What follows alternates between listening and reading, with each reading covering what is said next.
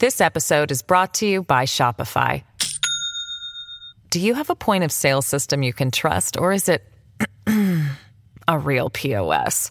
You need Shopify for retail. From accepting payments to managing inventory, Shopify POS has everything you need to sell in person.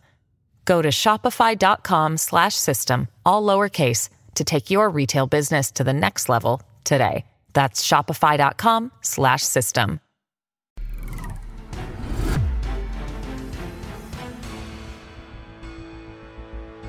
Hey, welcome back to Road to the Midterms. If you're watching this on the TV right now, this is our Politics by Faith segment. We end every episode with this Politics by Faith. If you're listening to this on the podcast, then this is the final segment of the TV show, Road to the Midterm. Either way, I'm grateful you're here. Beside the economy, which is the biggest issue that people are thinking about for the midterms, right? I'd say the second biggest is crime. And progressives and conservatives have a completely different worldview when it comes to this issue. So the Christian and conservative belief is that people are born not good. People are born with a sinful nature, and the human heart is depraved. Therefore, when people do bad things, and they will, they need to be punished. They did it, right? Progressives have a totally different worldview. They believe people are born good. And therefore, if someone does a bad thing, if they break the law, commit a crime, it's not their fault because they're good people. No one would ever do a bad thing if it was up to them. So it was something in the system that caused them to. The system's broken. It's poverty. That's the issue, right? Or it's the prison industrial complex. It's the system that's broken. So we can't punish them for their crime. They're not the reason that this happened. See the difference? Completely different worldview. And the most popular, most prevalent worldview is the one that people are born good. Most people believe that people are born good, and that's just not true. So this is more than just an election issue. This is a major cultural, ethical issue. We're just on different planets. So the person you're voting for, what is their belief about the human heart? How about that question? That never gets asked. Our ruling class today believes that people are born good, no question. This is why they don't punish crime, and it's why we have so much crime. I gotta pick up on what we were talking about yesterday. So Tucker Carlson was talking about the ruling class. This is in some podcast he was on. And he was talking about why the ruling class is so unimpressive. What's up with these guys? Why are they so pathetic? Like, these are not people we look up to. These are not people you would show your children as like, oh, you need to be more like Jerry Nadler. Like, humans are hierarchical. We're going to have a ruling class. So the question is, are they an impressive ruling class? Are they intelligent? Do they have self-restraint? Do they have wisdom? That's what we talked about yesterday. We have a really bad ruling class. So the question is why? Why are they so bad? And I don't mean in what ways are they bad? We know the ways, right? That's not I mean like why, like how did this happen? Like why is this who we're left with? And Tucker Carlson was frustrated. He said, why is no one interested in this question? I'm very interested in this question. That's what he said. And I am too, because I don't want this to happen anymore. I'm sick of it. So I got two answers that I would posit to you. First, who we elect is a reflection of who we are and what we value.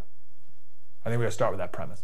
And we are a culture that no longer values wisdom, and we are a culture that loves comfort. Yesterday, we focused on lack of wisdom. Today, I want to focus on our love of comfort. Let's back it up. One of the great American values used to be overcoming adversity. We love these stories. We used to tell stories of Revolutionary War soldiers in Valley Forge, barefoot, freezing to death. It was 6 degrees. Some soldiers had no shoes, but they never gave up.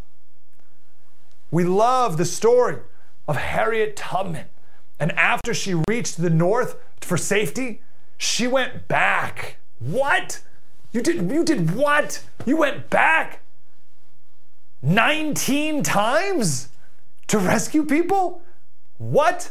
I was just telling my kids last night, we were telling the story of Junipero Serra. I live in California, San Diego, so Junipero Serra is a more well-known name here. He was a Spanish Catholic priest. He walked 4,000 miles from Mexico City up the coast of California planting these missions.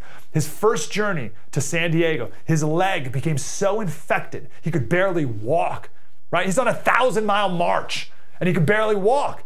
And his men told him to turn back. We'll come get you next time. Go back, get healthy. And he said, no. God has given me the strength to come this far, and even though I should die on the way, I shall not turn back. And he told the man who was there who had to take care of the mules, told him to give me whatever medicine you give the mules. And he did, and it healed, and he never turned back.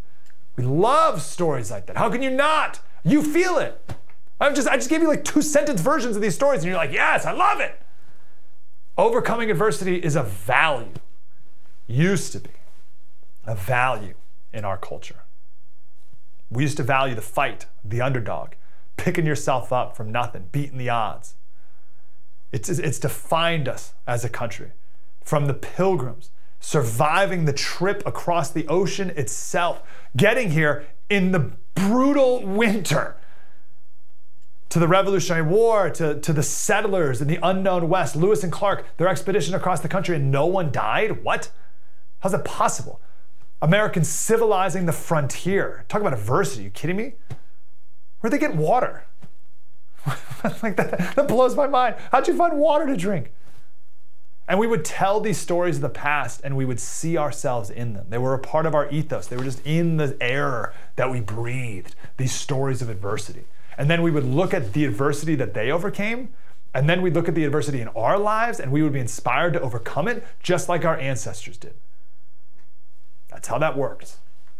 But now, because we don't know these stories anymore, because they're not told all the time, because they're not impressed on the hearts of our kids at school and on television and everywhere, overcoming adversity is no longer a part of our culture. It's just not a part of the everyday thing that we breathe. So we see adversity in our lives and we don't know what to do. Because I don't know any story of anyone ever overcoming it. I've never heard anyone overcoming adversity. I just can't do it, so we just whine and complain. And then we call it an injustice and systematic oppression and, oh, why is everyone so mean and everything's so hard? That's what it is. We don't have the examples anymore. This episode is brought to you by Shopify. Do you have a point of sale system you can trust, or is it a real POS? You need Shopify for retail. From accepting payments to managing inventory, Shopify POS has everything you need to sell in person. Go to shopify.com/system, all lowercase, to take your retail business to the next level today. That's shopify.com/system.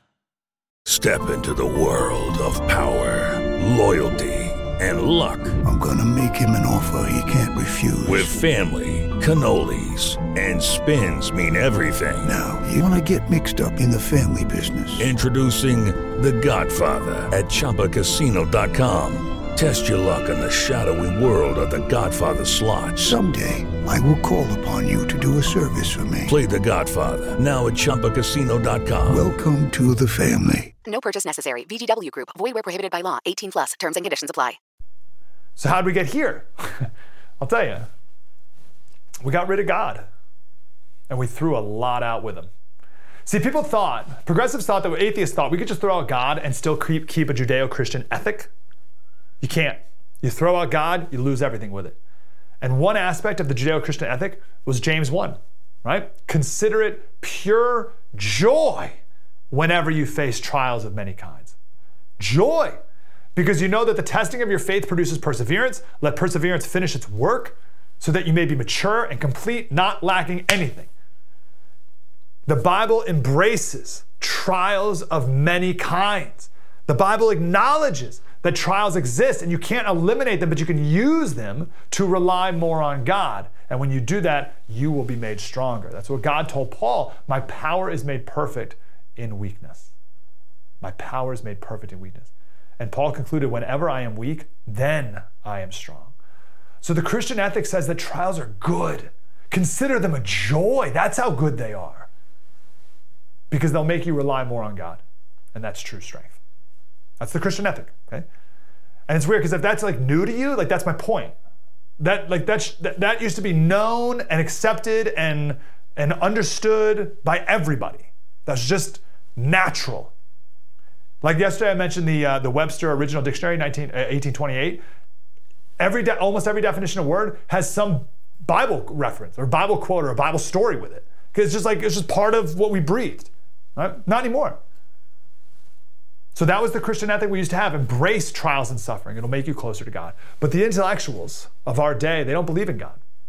So what they do, they made themselves God. Okay?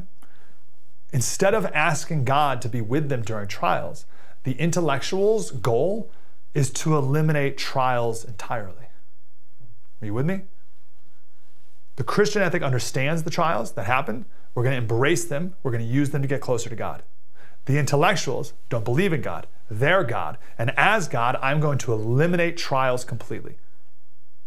And to prove how much I don't need this made-up spaghetti monster in the sky, I'm going to eliminate all suffering on earth. Vote for me, and I will eliminate your suffering too. The goal of the intellectual is to eliminate suffering. The goal of the intellectual is to create their own heaven on earth, their own utopia, to prove that God doesn't exist. And they want to do that. They want to eliminate stress and challenge and striving and competition. And they'll give you whatever your heart desires, and they'll call it a right.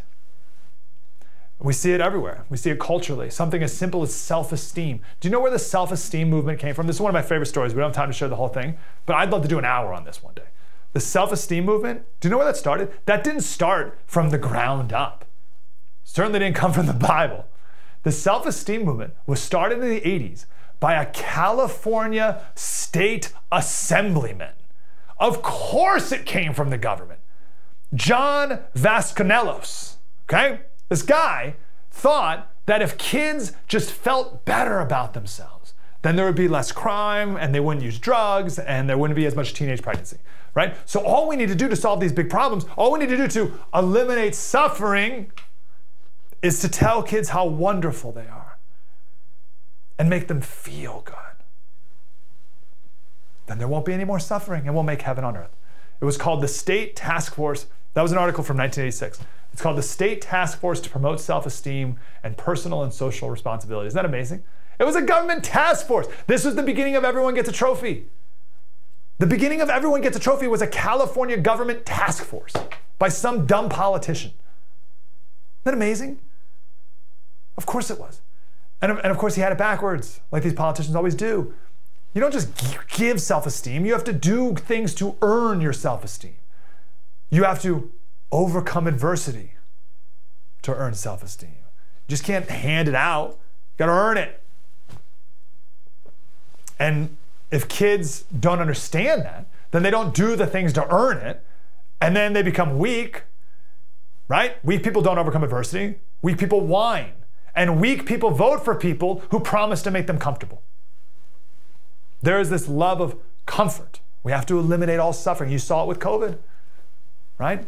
What was the Democrat strategy with COVID? Remember? Zero COVID.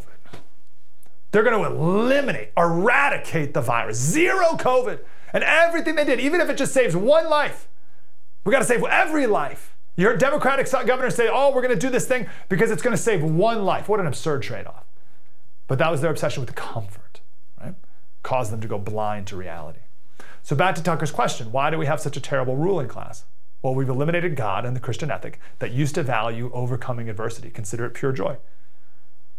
Now, it's not a joy when there's adversity. It's terrible. It's awful. And I don't like it. And I'm gonna vote for the person who promises to make it all go away. I'm gonna vote for the person who wants to eliminate suffering. It's bad. I'm gonna vote for the guy who promises to bring heaven on earth. And I'm not gonna let reality stop him. We used to value overcoming adversity. Now we value those who can whine the loudest and complain the most. So of course, we're going to vote for unimpressive people. I got to go. Let me paint that picture one more time because I want this to be as clear as day. Christian ethic, based in reality. There is suffering. There will always be suffering. Good. Consider it a joy. It brings you closer to God. No politician will save you. The modern progressive ethic. There is no God. Suffering, therefore, is the worst thing imaginable. And I have no ability or desire, certainly, to overcome adversity on my own. So I'm going to vote for the person who promises to make my life comfortable in every way. The man who promises heaven on earth now. Because there is no eternity. This is it. And if I experience the slightest touch of suffering to get what I want, to make it go away, I'm going to complain the loudest. That's it. Hope that's helpful, Tucker. Those are my thoughts. So, simple solution for you. Make sure in your home you embrace adversity. Tell your kids the adversity you are experiencing right now and what you are doing to overcome it. Bring them into this process. They need to see it. Don't run from adversity.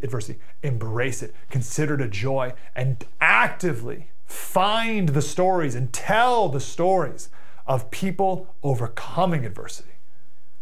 And never look to politicians to bring heaven on earth.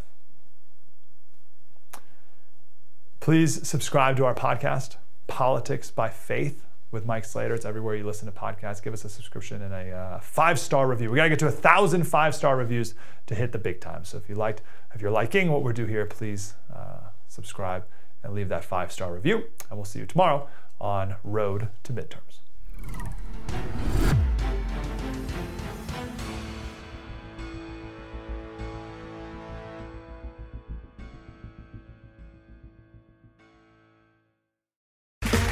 Okay, round 2. Name something that's not boring.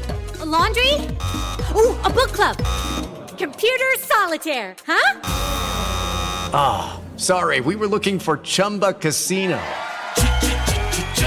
That's right, ChumbaCasino.com has over 100 casino-style games. Join today and play for free for your chance to redeem some serious prizes. ChumbaCasino.com. No purchase necessary. Void where prohibited by law. 18+ terms and conditions apply. See website for details.